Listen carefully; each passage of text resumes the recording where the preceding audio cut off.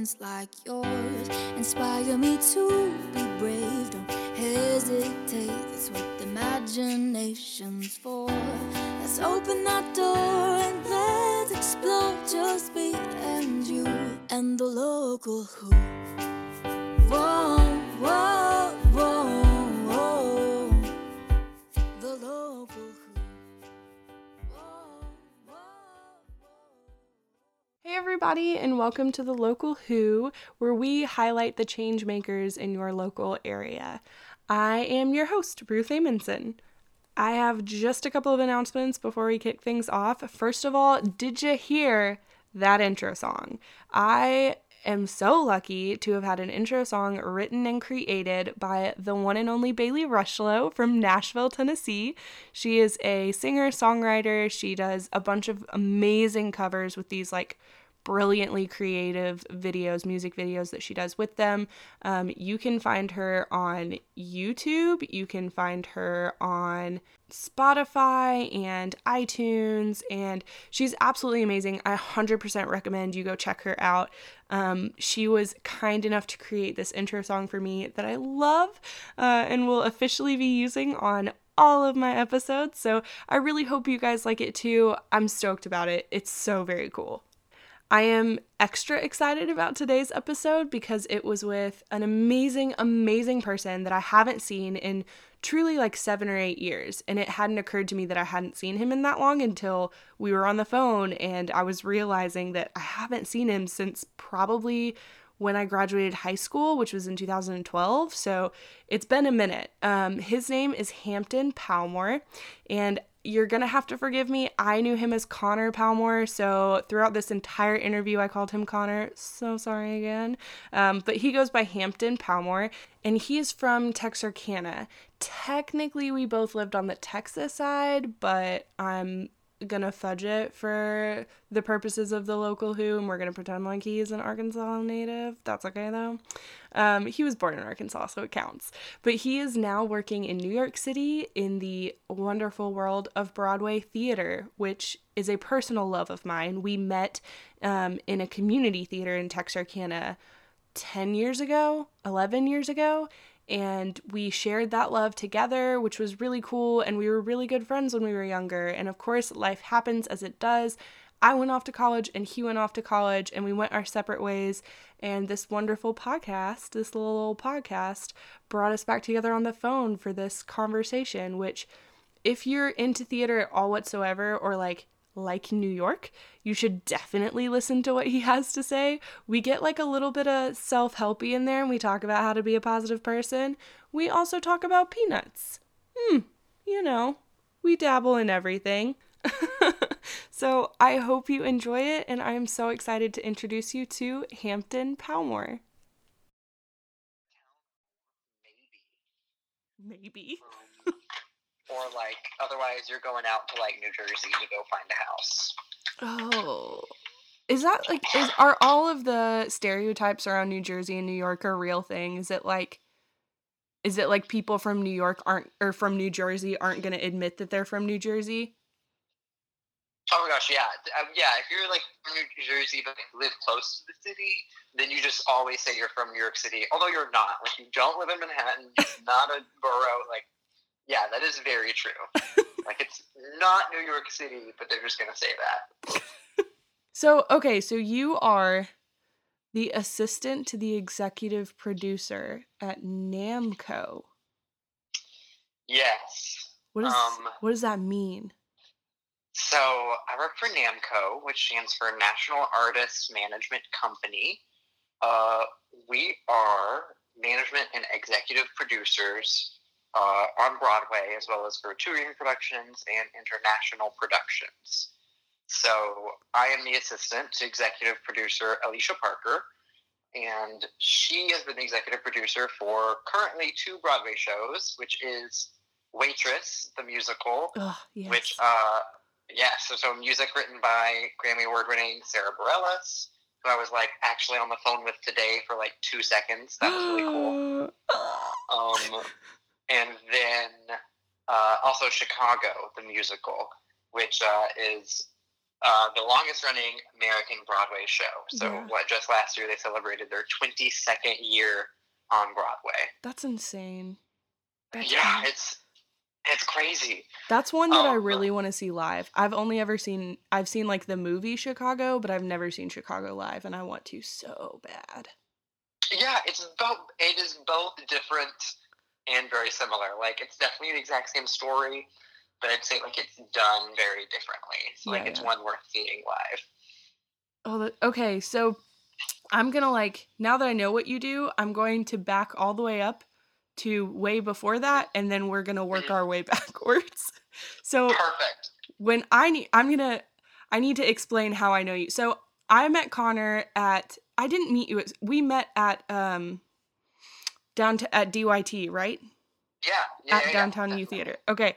So we met doing like community theater, and I think I was like a freshman in high school, and I was younger than that. I think I was 1 year younger, like 8th grade. Yeah, because didn't you graduate high school in 2013? Yeah. Then yes, yeah, you were 1 year younger than me. And back then you were on the stage, and now you're not anymore. And I'm so curious as how you decided. Did you go to college with the intent of acting, or no? So when I graduated high school, I went to the University of Texas to study theater studies, and so that was the major, to become a theater teacher. Mm-hmm. And I didn't change my major. I kept BFA in theater studies, but I very, very quickly realized that I loved directing. Directing is like something I fell in love with. My very first semester at college, I got to direct for the first time, and then I just kind of kept doing bigger and bigger projects until I did something professionally. I was like, oh my gosh, maybe I should change my major to this. So instead of changing my major, I dropped getting a teacher certificate. So my senior year, specifically like my last semester of college, instead of student teaching, I was like completely free. So I filled it with all of these directing courses and this really awesome producing class that was at UT. Ooh. And that's where not where I first learned about producing, but where I first learned about how to make a career out of being a producer. Yeah. So I just said, let's do it. I mean, by then I'd already done something professionally for directing, so I was like, okay. When I moved to New York City, which that's a long story to get there, but I knew I had this one contact, and I reached out, and I just tried to learn from her, and that's who I'm currently the assistant of. I moved up to become full-time. And so I'm definitely still learning what exactly I want to be doing most, but right now I'm trying to learn about the producing part of it. Mm-hmm. And you went to UT in Austin, right? Yeah, University of Texas at Austin. So you used to be the assistant director at Dallas Theater Center. Yeah, so that was the spring semester of my junior year of college. I took a semester off from classes to go do a professional internship there, where I was there directing fellows, so I got to assistant direct 2 of their shows, which both have $1 million budgets, and they bring in an audition out of New York and bring in Broadway actors. So that was the first time I ever got paid to do something with directing. I was the assistant director. That was my first professional credit. And what was the show? First we did Romeo and Juliet, which was so cool. We set it with Romeo is this tortured artist that played in a rock band, but it was all the original text still. It was super cool. Oh, kind of like a Midnight Summer's Dream business. Yeah, it was kind of like that, but even bigger of an adaptation. We wrote a song using all the original text. It was pretty outrageous. It was really cool. And then I did Dreamgirls, which was a blast. And actually, the actress who played our Effie, Marisha Wallace, she was from New York. She'd done a couple Broadway shows. She is now opening Waitress in London next week. So my very first professional musical, she was my Effie, and now my very first Broadway credit, she's also in that cast. So that's awesome and amazing. Full circle. That's so cool. Oh. Yeah. Are literally across the world, like, both those things still happened. It's so weird because the more you talk about this, the more that I remember, like, 8th and 9th grade Connor and Ruth, and the fact that we did things like Joseph and the Technicolor Dreamcoat, and in, like, a really, like, hardcore community theater business. And you, like, did something with it, and that's so cool to me. That's, like, definitely where I think it all started. Like, was in the first show I was ever in was in the Downtown Youth Theater when I was in 7th grade. Was Midsummer. That was the first one I was ever in. Was it really? And yeah, that was my first one. Oh. So that, like, it definitely started there. And, like, I still think of Forrest and that whole family, and I think of all my high school productions too. I know. I've never stopped since then. You did a lot with Pleasant Grove too, right? I did, yeah. Sophomore year of high school, I got into, like, their competition cast, their advanced theater. Mm-hmm. And then from there, I just, like, nonstop did all of their shows. And that was when I first got a taste of how to produce as well. Mm-hmm. Well, they did really, what I remember about PG was that they did, like, I don't want to say, like, professional level shows, but they had a high standard for their shows. Yeah, I think definitely, like, Debbie Sutton prides herself in running high schoolers as if they are professionals, is what I would say. Yeah. And we certainly thought that we were professionals. It's so funny to look back and think on it. I was like, oh, man, so many things are wrong. But we thought we were professionals. But yeah, I definitely credit, like, where Downtown Youth Theater is, like, where I found my love for theater the first time in my life. Mm-hmm. And then Pleasant Grove doing all those shows is where I really found my work ethic. Mm-hmm. And where, like, I made it what I work toward every day. So what is it about theater that draws you to it?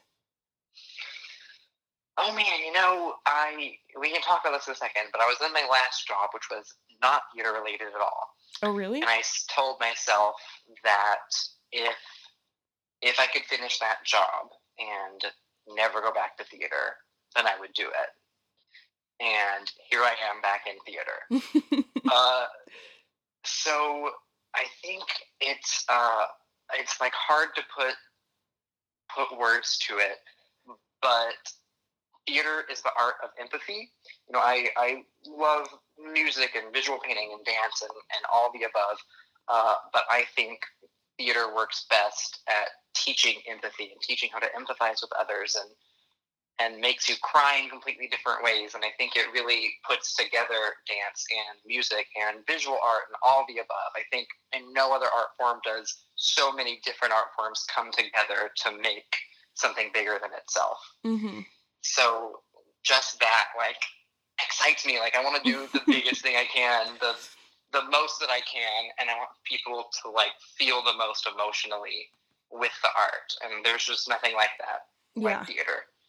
I guess you're right. Theater is kind of like the only art form that is a culmination of all of the art forms that you could do. Yeah, I mean, you've got people that do nothing but look at colors for dresses for costume design, and then you've got a person that does nothing but build a room for set, then you've got a person that does nothing but write music, then you've got actors, then you've got singers, then you've got dancers. I mean, everyone has to be able to come together, and I think, especially while I was drawn to directing, because your job as a director is just to bring in all these different forms into one cohesive piece, and that's what I really like.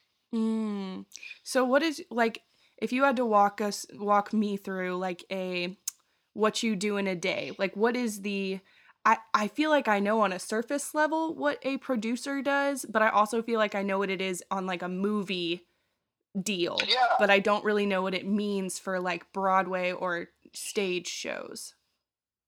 Yeah, I'm still figuring that out every day. I feel like producers do so much. It's insane. But so I'm the assistant to executive producer, so this is kind of what the executive producers do. Yeah.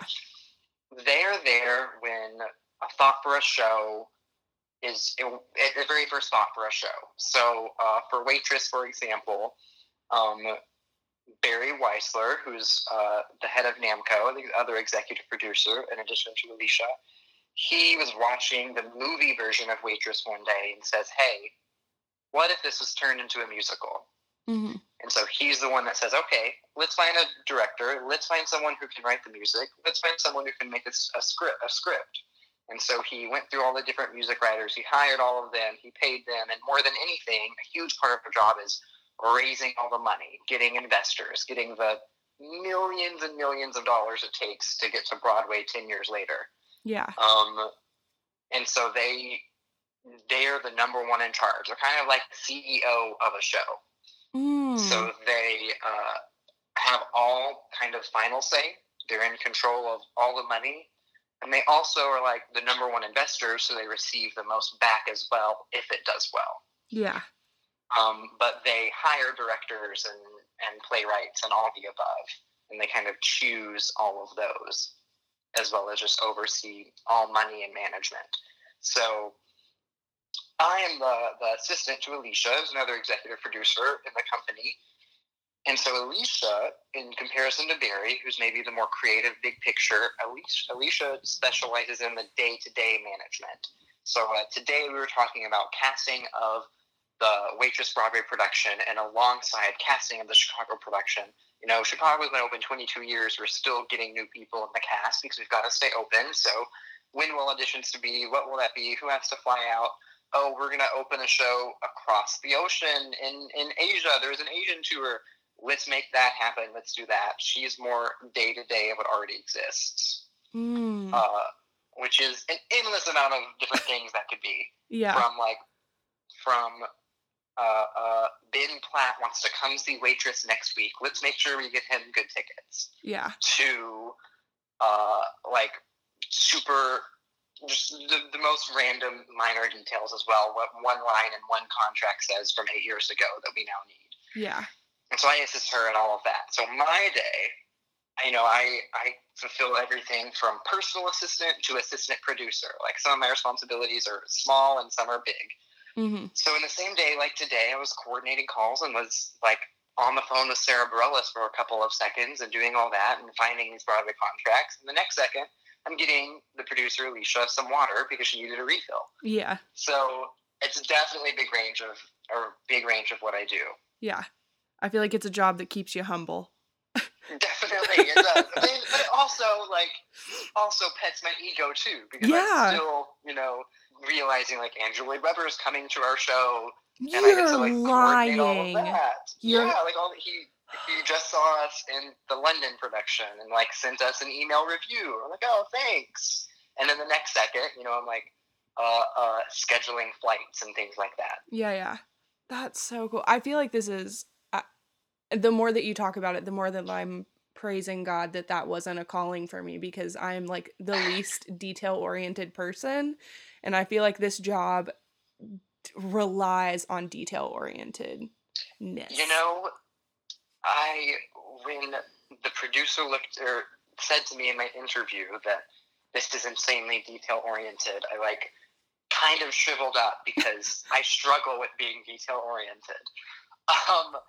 So this is definitely a big learning curve for me. I thought I could be detail-oriented, but it's to a whole new level. Yeah. You get one little line wrong on her schedule the next day and major things can be thrown off. Yeah. So it is crazy. I'm definitely learning to be detail-oriented like never before. That's crazy. So there was a break between UT and what you're doing now, right? Mm-hmm. And I know you're going to have to explain all of this to me, because I know nothing about what it is that you did inside of a giant mobile peanut for a year or something. But I don't know. I tried so hard. I creeped your Facebook and your Twitter so hard trying to understand what it is that you were doing, and I have no idea. I still ask myself what I did, but it was the best 16 months of my life. So let's start at the beginning. A very good place to start. Mm-hmm. My senior year of college, I was on I was walking into the theater building at UT, and the Oscar Mayer Wienermobile was parked outside the theater building.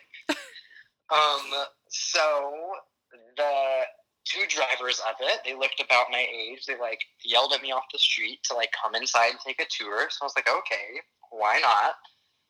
I'm talking to them for a little bit, and they're like, hey, we're recruiting new drivers for next year. Why don't you come to our info session tomorrow?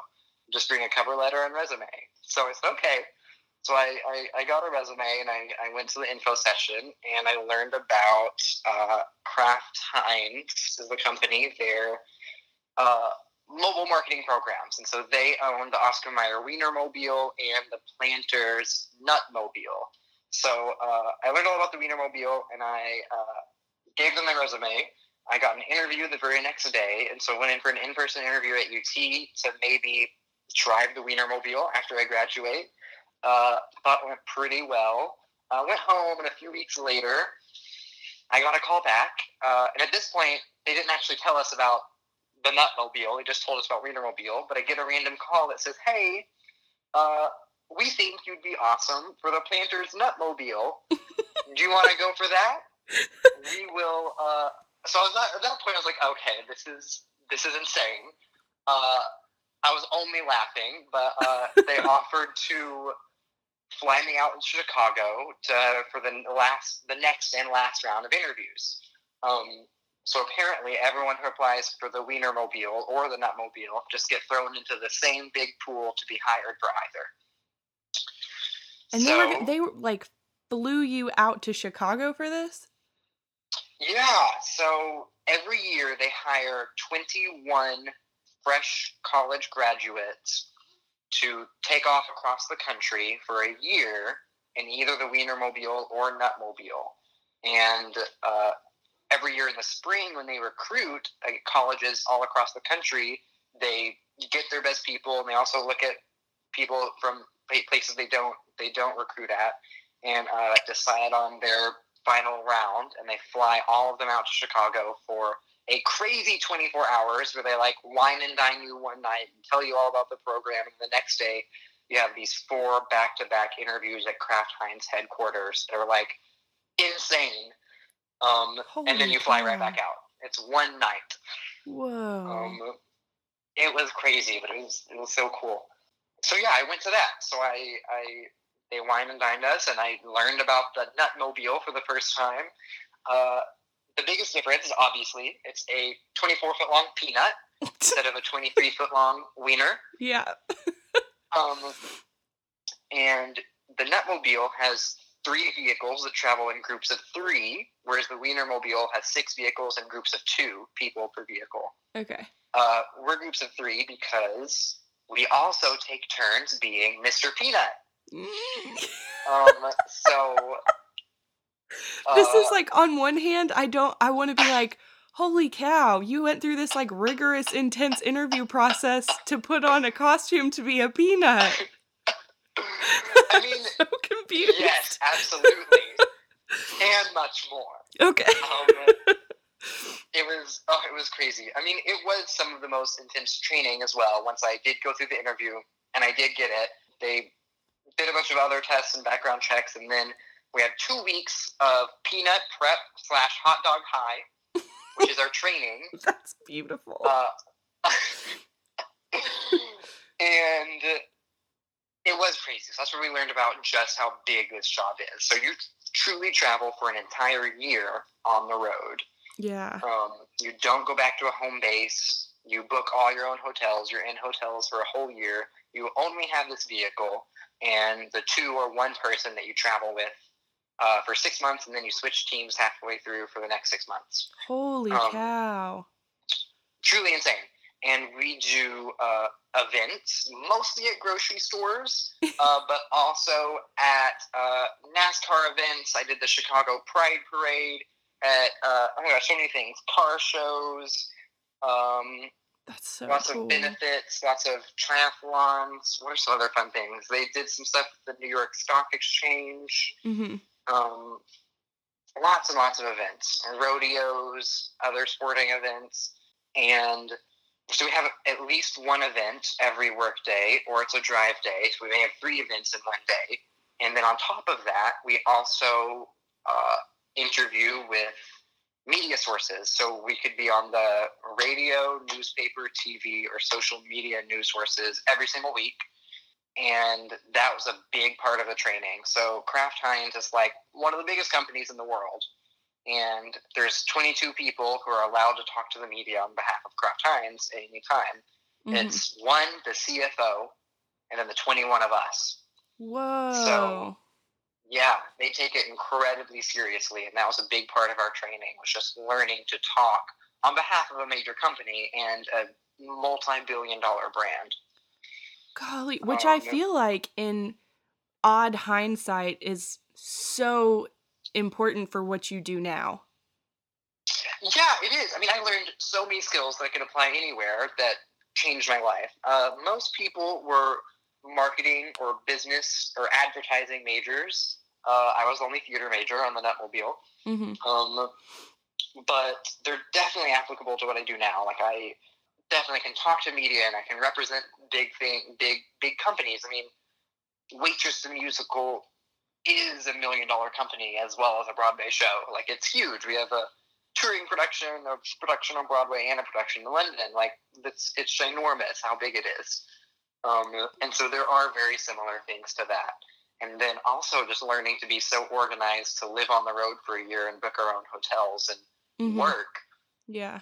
Did teach me a little bit how to be detail oriented, although I still didn't completely learn. So did you not have plans for after graduation and this kind of fell in your lap, or were you looking for something? How did you transfer from college to the Nutmobile? Right. So I guess I first saw the Nutmobile in February. So I was still open to what I wanted to do. I know that I knew since earlier in college I had an internship in New York City, but I knew that since then I wanted to eventually end up in New York City. Mm-hmm.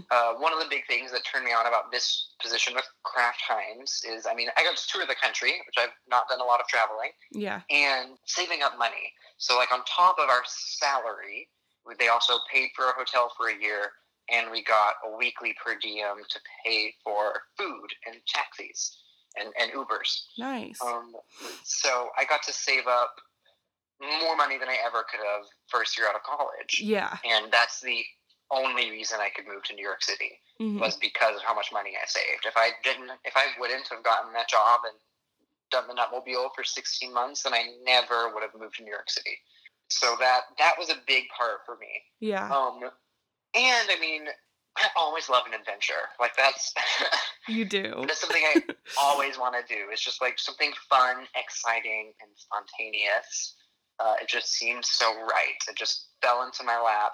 It looked like it could align with what I eventually want to do, and it was limited. So I kind of broke this rule, but there's a rule, like, after the end of the year, you're done. So every single June, it's a new class of new people, no matter what. Yeah. So I knew it was only going to be 1 year, and then I'll move on, which I liked that because I was going to get back to my field. And again, like I said earlier, I said, if I can finish my year and not go back to theater, then I won't. Yeah. And here I am. Yeah. But yeah, I ended up doing it for 16 months. I actually got chosen to train the next class of peanutters and hot doggers. And then, this is kind of sad, for the first time ever, someone quit the Nutmobile during training. So they kind of had to scramble for a replacement. And while they were replacing, interviewing, and getting the new person trained, I got to actually go on the road for about 2 more months. So I got 16 months total with the Nutmobile, which was, I was officially the longest peanutter in the 6 years of the Nutmobile now. It would be you. That was super cool. You would be the one longest running peanutter. I was like, I've never had a marketing background, like any of this stuff I'm supposed to have for this job, and I end up being the longest. Like, I'll take it. I will love it. So how soon did you apply for the job that you currently have with Namco? Did you apply for that while you were still doing the Kraft Heinz job, or did that come after you finished? So my last semester of college, I was also in that producing class. Mm-hmm. And that was so special because we only met once a month, and once a week, and every week they brought out a new executive producer from across the country or in Austin. Holy cow. To just teach us about what they do. It was incredible. That's amazing. And like not just theater, they did some theater, they did music, they did film, and they did like Las Vegas productions too. So that's where I met Alicia. So I met her in college. Like I was the TA for that class, luckily, and so I kind of like did my little networking. Didn't really talk to her after she did her one lecture early on in the year, and she left, and I went on and got on the Nutmobile.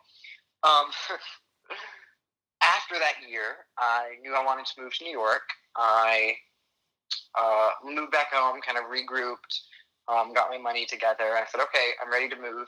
I reached back out to my professor, like, hey, I'd love to reach out to some of the people who came to our class last year. She said, great, let's reach out to, we gave a couple names, and I reached out to Alicia, just sent cold email, just like sent her this thoughtful cover letter of like, hi, I'll work for you in any internship, unpaid internship, whatever. Yeah. I would just love to work for you. And it took about a month of like casual interviews and moving up here and such, and ended up being an intern at NAMCO. So I moved up here September 24th so that I could start October 1st. So I would have 1 week before I would start. So I started as an intern. Loved life as an intern. Did not love not getting paid. Yeah. Definitely lived off of savings from the Nutmobile. And just did as much networking and doing the absolute best I can. And, you know, I may be the very bottom person of the entire company, but I still showed up in, like, my button-up shirts and my blazers every day. Like, I was much more. Yeah. And dress for the job you want, not the job you have. Yeah, that was kind of my goal. That was the advice that I got. And a few months later, I was talking to them constantly, like, okay, I've got to leave soon just because I can't live off of not getting paid. And I was going to apply they had a marketing position open up. I was like, hi, I'm very interested. I'd love to apply. They're like, great. We'd love to talk to you. So, like, talked to them about that, was interviewing for that, and at the same time, Alicia's assistant decided to leave. So I, like, finally got to have a one-on-one with Alicia, and she was like, okay, like, my assistant's leaving, I know you're interested in this marketing job, but when you moved here, you told me you were more interested in producing. I was like, yes, absolutely. She was like, okay, let's have your interview for that, let's see if we can get you in. So within 48 hours, maybe even 24 hours of her losing her assistant, she hired me on to become her assistant. Holy from cow. Intern to assistant. So it was just being there when I was an intern ended up getting me my job. Yeah. So you were only an intern for like a couple of months. Yeah, so I started in October, and 4 weeks ago is when I started, but I guess it was even longer than that when I officially got the job. So yeah, I started at the beginning of this month. That's crazy. So I was an intern for October, November, December, and January. So I guess 4 months, really. Okay. It was great. I mean, I'm very fortunate. I'm very lucky. Like, everyone out there can work extremely hard and still not get something. It does take luck at the end of the day too. Mm-hmm. And like, by no means have I hit anything phenomenal or something that no one else has done. Like, not that at all. There's much more that I hope to do, and there's much more that other people have done too. Yeah. So what do you, like, you're going to do this gig probably for a while. I would assume you're going to stick with this for a bit. Yeah, it's definitely a stepping stone job. Like, I'm not going to stay here forever. Yeah. Or stay in this position forever. I'm thinking probably 2 years, and that's kind of what Alicia, my boss, said whenever I started. Mm-hmm. And hopefully just move into a bigger role, whether it's with my company or not. Mm-hmm. What's kind of like your dream end goal where you would love to get to in career-wise? You know, I have like 2 awesome dream goals that are very different, and I don't know if they coincide, but who knows? I mean, like, down the current path that I'm looking at, I learn about producing the next 8 or so years until I move up to hopefully become an executive producer. I'm in a room one day where we say, let's make this show, and 8 years later, we open $1 million Broadway production, and I get to say, like, executive producer, my name. Yeah. That's definitely a goal. Where like I opened my own show. We're a Tony Award-winning show. Yeah. And I get to go and accept that award for Best Musical of 2032. Yeah. But then the other side is similar but different. Is the more creative side. Producers can be somewhat creative in what we do and the oversight we have. But in college, like I said, I really loved directing.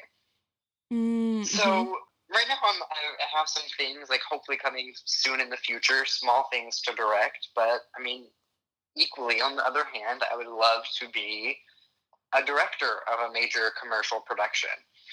Oh, that's so cool. So I don't know. I think I like making decisions, whether they're more financial and brain heavy or whether they're creative. I really like it both. Yeah.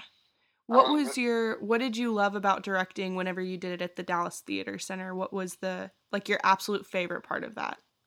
Every single day, my job or our job was just to make better theater that was going to move people, that was going to change people, that was going to make a difference to someone that one day. Mm-hmm. And we could see that every day. I mean, I got paid to go listen to people sing through a show all day long for 8 hours, or I would go work on the balcony scene from Romeo and Juliet for 4 hours. Like, I got paid to truly do that every day. Like, that's a dream to me. Yeah. So just being in the thick of creating something new that no one's ever done was my favorite thing of directing, I'd say. Do you miss acting, like being in the shows at all, or have you fallen in love with what you do now that you don't really miss it? Directing is definitely what I love most, I'd say. Definitely. Yeah. And so I don't really miss it for that sense. Like, I'm definitely open to acting, maybe doing some small things. But I miss directing more than I do acting, I definitely say. Yeah. Yeah.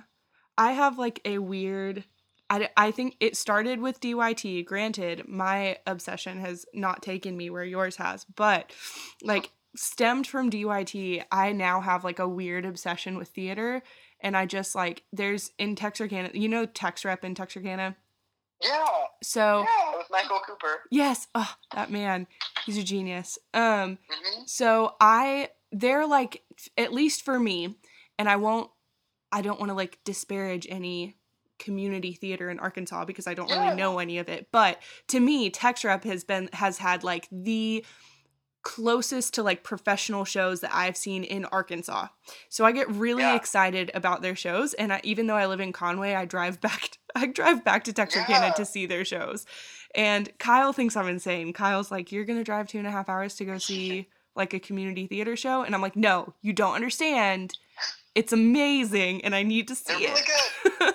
But like, I love the entire concept of theater, of like taking a story and either, I don't know, there's so many sides to it, either like relaying someone else's story for you to better understand, or taking someone's story and like changing it to become your own is so cool to me. Like it's my favorite thing. I love it so much. Yeah, storytelling like helps everyone involved. The person telling the story, the person experiencing it, and you never know where you're gonna meet people, where the people meet the story whenever it hits them. Mm-hmm. And like that, both that unknown and figuring out how it hits you, I think it's unlike anything else. Yeah. Any other art form out there. And if we don't tell stories, then they no longer exist. Yeah. And that's just how it is. Like, it's truly up to the storytellers to continue them. Yeah. Oh, I love you. You keep saying things that I want to write down because they're so insightful and I love them. Oh, thank you. You're so sweet. So what would you say, we're going to take a left turn. What would you say is the hardest part of this professional theater life? Oh man. Well, that goes back to what I said earlier. Was if I could have finished my year or 16 months with the Nutmobile and not gone back to theater, I never would have.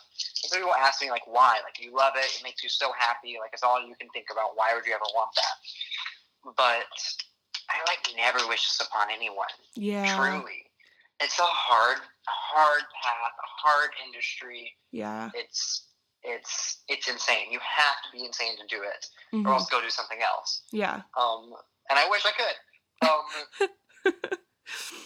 The hardest thing, I mean, I respect actors to no end. I think maybe that's why I don't miss it as much, because I see what professional actors do.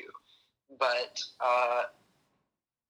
you may be on Broadway one week, and then you find out your show's closing, and you file for unemployment the next week, and who knows if you'll ever be cast again. Oh. Like, that's not an uncommon story. Oh, that's so scary. And I'm talking about, like, the people who get paid the most. That's on Broadway. If you're doing theater in Little Rock, which they do have one professional company, Arkansas Rep. Yeah. Those people, while they do get paid better than anywhere else in the state, they can't make acting their only job. Yeah. So you've got to love it to do it. And so I respect those people so much. I respect actors as a whole so much. I think the hardest thing about theater is it takes everything out of you. Your time, your emotions, your analytical mind, your creative mind, all the above. It truly takes all of you to make something that matters. And the competition is fierce because it is a small industry still, and there are a lot of people that are that crazy. Yeah. So it's fueled by nothing but love for it. It's certainly not fueled by doing it to make money, because it's not going to happen. Yeah. Yeah. I like everything. This is the weirdest comparison that I never would have thought to make, but everything you're saying is what it feels like to work in a church. Like, I would not, which is what I do now. I don't know if I told you that. I work in a church now. But it's like, it takes all of your the like creative and emotional side of you. It takes all of the pragmatic side of you. It's like, I would not wish this on my worst enemy, even though I also love everything about it. But like, it's, everything you said, I was like, oh my gosh, it sounds like he works in a church. I can't. It's true. It sounds but it's just always like worth it, just doing something you love. It is. That's what it's worth. It is. Oh, it is so much. So what was there a culture shock to moving from a place like Texarkana to a place like New York City? Oh gosh, from there to there, definitely. I mean, I was lucky to like live many places, do many things before New York. Like I was prepared for so many reasons. Oh, you lived in Austin, and Austin is big. Right, so much bigger. So, yeah. Okay, I'll try to like quickly go through my moving to New York location story. So yes, Texarkana, my whole life. I was born in Wadley on the Arkansas side of Texarkana. Lived in Texarkana, Texas for the rest of my life until I graduated high school. Moved to Austin, which was a little bit of a culture shock, but already skipping something. In high school, I visited New York for the first time. I was already in love with theater, and I saw my first Broadway shows when I was a freshman in high school. What was it? What was your first Broadway show? My very first was Billy Elliot, the musical, which was That's another one I want to see so bad. Oh my gosh. So good. You can see that movie too if you haven't. The movie's I've definitely seen the movie. I love the movie. I want to see it live so bad. So good. I saw Billy Elliot first, and the very next day I saw Wicked. That was my second one. That was my first one. My first one was Wicked. Oh, amazing. Yeah. I just saw Wicked again last week, funny enough. You can never see Wicked too many times. Oh my gosh, never. So I visited New York for the first time, and I was like, okay, this is crazy, and I'll probably never get here, but like, I like remember telling someone like, it's my dream to live here. Yeah. And so like, that was the first time I was like, okay, I think I want to go to New York City. I want to go somewhere huge, somewhere different. My best friend from high school decided to go to the University of Texas. She was a year older than me. And So I kind of followed her to Austin. They also had the #1 program for theater education, which is why I started out. And that was a big culture shock. It was the first time living somewhere that was just so much more diverse in thought and in so many different ways. First time living in a big city, for one thing. Yeah.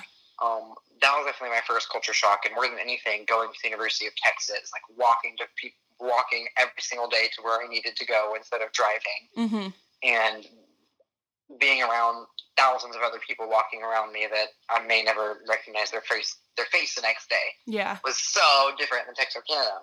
Yeah. Where literally every single person knows every single person. Right, like I can go to the Walmart in Texarkana tomorrow and see people I know. Yeah. It's so crazy. So that was my first big adjustment, and then like I said, I lived in Dallas for a little bit in college, which is an even bigger metroplex. So I kind of got used to that, and that's much more driving and things like that. Then I got an internship at Lincoln Center Theater in New York City when I was in college. Okay. That was the first time I somewhat lived in New York. That was for just like 2 months, and I kind of got a taste of what it's like to live here.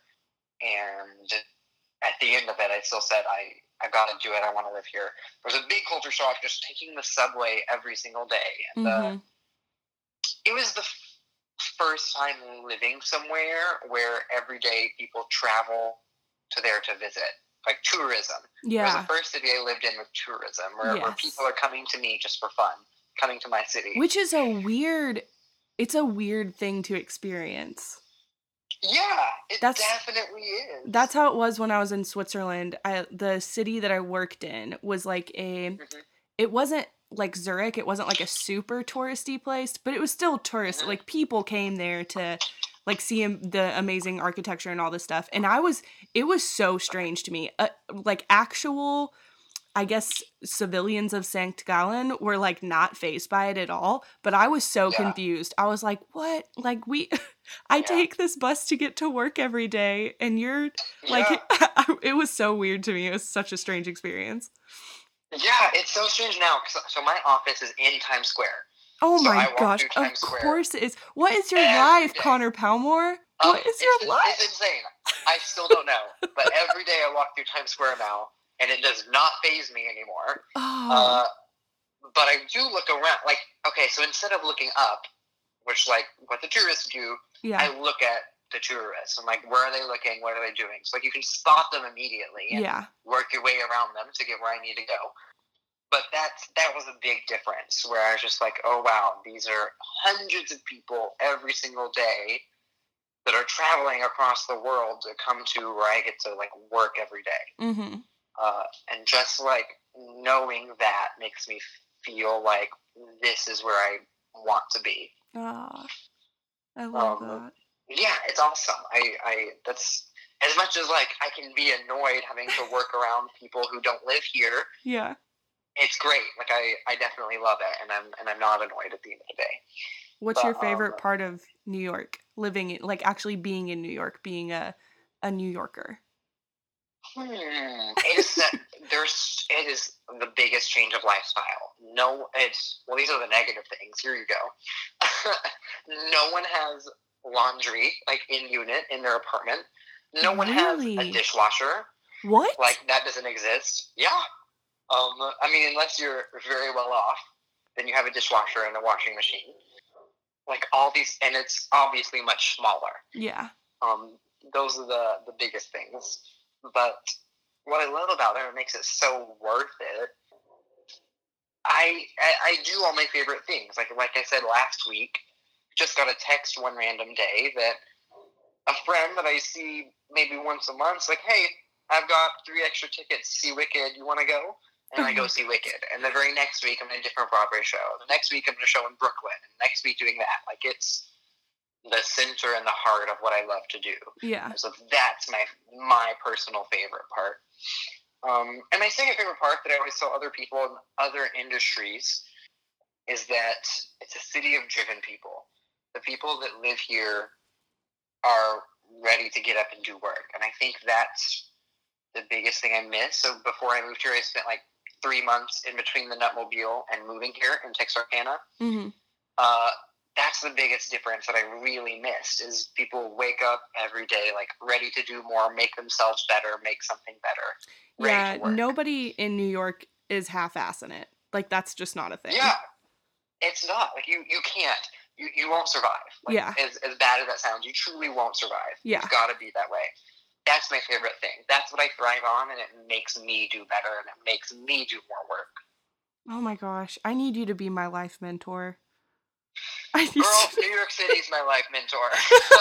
I don't know what to say. New York City is my life mentor. It is. I hate it and I love it. I'll tell you everything wrong with it and everything I love. Definitely a love-hate relationship.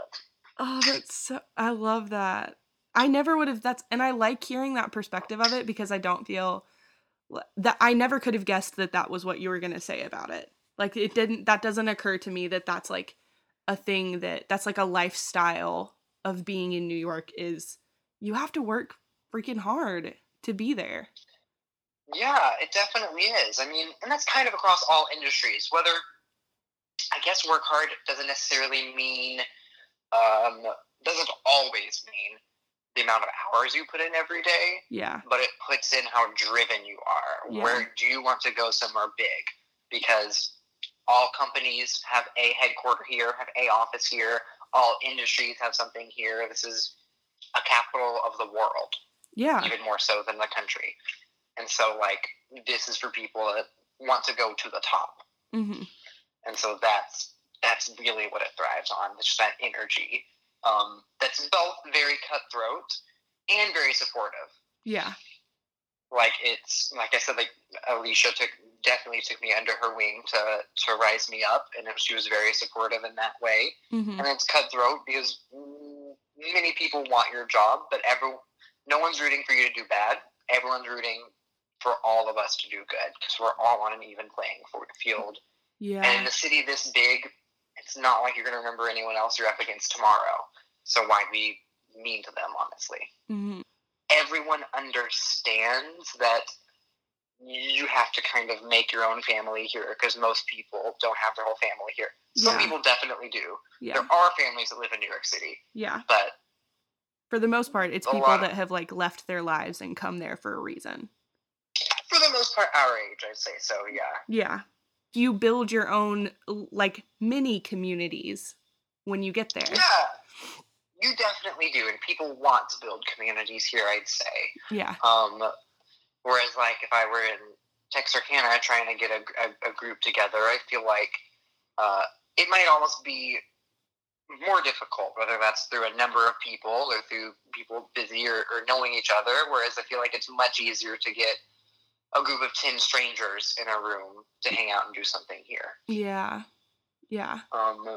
That's so okay, so the last episode I did was with a guy named Brad Bird, and he was talking about the vibe he's a singer-songwriter, musician, and he was talking about the vibe in Nashville and how it makes sense to him how Nashville can become like a hub for music, because the vibe there, like the environment, is that people are always going to say yes. Like, if you ask someone to do something, even if it's just hanging out, or if it's like, hey, I want to go I want to try and write a song together, everyone's always going to say yes, because it's like, you're in Nashville, have the opportunity, do it. But when you're in Conway, people aren't going to say yes. Like, it's Conway. Why would you do that? So, like, I feel like places like Nashville and New York and LA and whatever, they're like these places where it's like, you should always say yes to opportunities. And I love that so much. I want to live in a place like that so bad. I mean, I love living in Dallas too, let me say, which is very, very different. Yeah. I moved to Dallas knowing basically no one. Whereas here, I honestly knew quite a few people before I moved here, that lived here. Yeah. Dallas, I knew like no one. Yeah. So I definitely do think it's possible in bigger cities that aren't like this, and bigger cities that aren't specifically for the arts, or known for the arts, I'll say, like Nashville and New York. Yeah. But that's what I love about a big city, is that there's so many people, and people want to make their own communities, and you can find people that want to do the things you want to do. Mm-hmm. And if you don't see them in a month, that's totally cool. Yeah. I like that in a non-cynical way. Yeah. And then if you want to see them again, you do. It's just like it's like a different world. It's so weird. It is. Like, that's why I just cannot go back to Texarkana. No, I feel, because of that culture difference now. Yeah, I can imagine that. I am, like, I don't know, maybe this was do you ever get, because you've moved to multiple places now, and you did an entire 16 months of, like, where there was no stability. I mean, like, you had a job, but as far as, like, there was no stability of, you were in a hotel every other night, and you were doing this and this. But yeah. Maybe this is so far out there that it's not affecting you, but when I moved to Conway, I had spent years being in a different place every, like, 3 months. Like, I was just moving somewhere different every 3 or 4 months. And when I got to Conway, after I'd been here for, like, 8 to 10 months, I had to do this, like, weird self-check where I had to remind myself that this is stability and this is okay. Like, this is a good thing. Yeah. That I've settled down somewhere, because I felt weird and antsy, like I needed to be going somewhere else, like I shouldn't be sitting still. But that's not true. Like, you're finally stable somewhere. Have you felt that after you finally stopped somewhere, after going and going and going? Well, yes and no. Mm-hmm. I mean, since I graduated high school, I have not lived in one place more than 10 months. Yeah. I never spent a whole year in Austin or Texarkana since I graduated. Yeah. Every summer I was doing something. So even still today, I haven't done that. Like, I haven't been here 8 months yet. Mm-hmm. So I don't know. It's quite possible I just haven't hit that yet. Yeah. And it may be that's being someplace like New York where you really are, like, you're going all the time, that maybe it won't feel that way for a long time. Yeah, definitely. And I do think that's a part of it. And, like, I think I'm going to be moving apartments in the next couple months by choice. Yeah. So, like, all those different things may also be keeping that from happening. Yeah. But, like, I loved living in Austin. Mm-hmm. But I still felt a need to, like, do other things in the summer if I absolutely could. So that's why I did my summer in Dallas. And I did a summer in New York. Mm-hmm. And then right when I graduated college, I started my tour. Mm-hmm. So, like, I can definitely get restless in that sense. Yeah. But I knew when I moved to New York that this is where I want to start to lay down roots. Mm-hmm. For the first time, kind of my life, besides, like, the roots of college that I knew would eventually go away. Yeah, they're temporary roots. Yeah. So I don't know. It absolutely may happen. I love traveling, and I still never really left the country. Have you not? Really? No. I mean, literally the only thing I've done is when I was on tour with the Nutmobile. We were in Corpus Christi. I rented a car with one of my partners. I drove down south to a great border town that one of my friends are from, and we walked across the Progreso Bridge into Mexico. We had lunch in Mexico. I bought a $1 tequila shot on the street of Mexico. And then I walked back across to America. And that's been your international experience. 100% of it. That's all that I've ever left the country. Honey, we need to fix that. I know, absolutely. And, like, that is what I'm going to save up for. I was actually going to go. Sadly, like, my 3 months in between the Nutmobile and moving here, I had a slight tragedy that made me lose money. I, like, made my first big boy adult purchase after saving up all the money of my job, and paid in full a used car. Ooh. And paid it off in full, and within 24 hours of putting on the license plate, there was a large, like, garbage can, like what you put on your sidewalk to hold, like, 5 garbage bags. Yeah. In the middle of the interstate at the Leary exit by Texarkana. Oh, no. And my car hits it, goes off the road, hits the median, rips off the hood puts a hole in the windshield, busts the passenger window, busts the back window. Holy cow. And I do a 180 in the median, and the car is totaled. What in the world? I never knew that this happened. I, have not been public about it at all. I didn't post about it anywhere. It was a big-ass awakening for me. Holy cow. It was so sad. I lost every penny I paid for it, plus money. So you didn't have any, insurance on it? There was nothing you could do? I only had liability, and so they didn't pay anything back because no one else was liable. Oh, that breaks my adult heart for you. Yeah, there's my very first big boy adult purchase, thousands of dollars down, paid for in full, gone. Oh my gosh. I'm thankful to be alive. Could have been much worse, and I am so fortunate that I had the means to go on with my life after that, even losing the money. Mm-hmm. That was amazing, and never, if that had ever happened before in my entire life, I wouldn't have been able to go on like I did. Yeah. So, as terrible as it is, there were many blessings in it, too. Yeah. It all worked out, kind of. It did all work out. It really did. I'm still alive today, and now I'm getting a paycheck again, so life goes on for sure. Life goes on. I feel like you're one of those people that, granted, we haven't, the Connor Palmore that I know is 11th grade, 16-year-old Connor Palmore, but from my 4 years of experience with you, I feel like you're one of those people who, you smile at the universe and the universe smiles back at you. You are so, naturally excited and thankful for the things that happen in your life that the universe is just here, we're going to give you these things because you have been so excited about life and thankful for life, and this here, we appreciate you.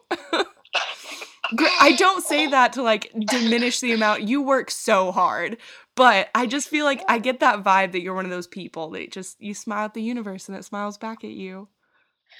Well, thank you. I mean, I fully do believe in the power of being positive. Yes. And I'll talk people to death about it, and I have. One of my partners, Tanaja, that I traveled the road with, started the half with my team saying that she's a negative person. And I told her from day one, it's not going to work. We're going to be positive every single day. I don't care what happens. We're going to be positive. Yeah. And that's definitely how I try to view my whole life. And she was so thankful for that. And she said that she's a more positive person today because of it. And I think that's what's going to make you happy. No matter what, major shit's going to happen in life. Yeah. And it only matters what you do with it. So, I try that. And, I fully do believe you get back what you put out. And I just think everyone should. Everyone would be happier that way. And I hope that's the energy that I get back from other people. Yeah. But I can't expect it unless I give it. How do you, we're trailing off into almost a self-help area, but how do you okay, so I tend to be generally positive, but I really struggle, especially since I have started the job life that I have started. I really struggle with continuing to be positive after someone is consistently negative, and I don't know, I feel like you're better at this positive thing than I am. How do you traverse that, just constant negativity from another person? I mean, I think the biggest thing that you have to do is communicate with them what it is. Yeah. And that's specifically what I had to do. I mean, I was going to be working with this person every single day. I was going to be living with this person every single day, doing all activities with the person every day. I was going to be in a new town every week with this person where her and my other partner were the only two people I knew for 6 months. And so all we could do is communicate. And so I think if you can manage expectations and if you just say hi, I'm going to be very positive and that's what I work best in and that is what I need. If you can't give me that, that's okay, but I'm going to have to get it somewhere else, and I just can't accept that negativity. Mm-hmm. And, like, don't say it in a malicious way at all. The way I said it may have even been negative, but, like, try to say it in a constructive way, because you saying you need positivity doesn't mean that you're saying you need to change. You know? That's kind of two different things. Yeah. If they won't give you positivity, like, yes, you can ask them to change. Like, hi, can you maybe not come to me with that negativity? You know, if you're in this power to do so. If this is your boss, then of course not. Yeah. But if you're in that position where you can do that, then absolutely say that. And if they're like, you know, this is how I am, or this is how I view the world, then that's not your job to change that. You've got to look elsewhere. You've got to not deal with it as the minimum as you can.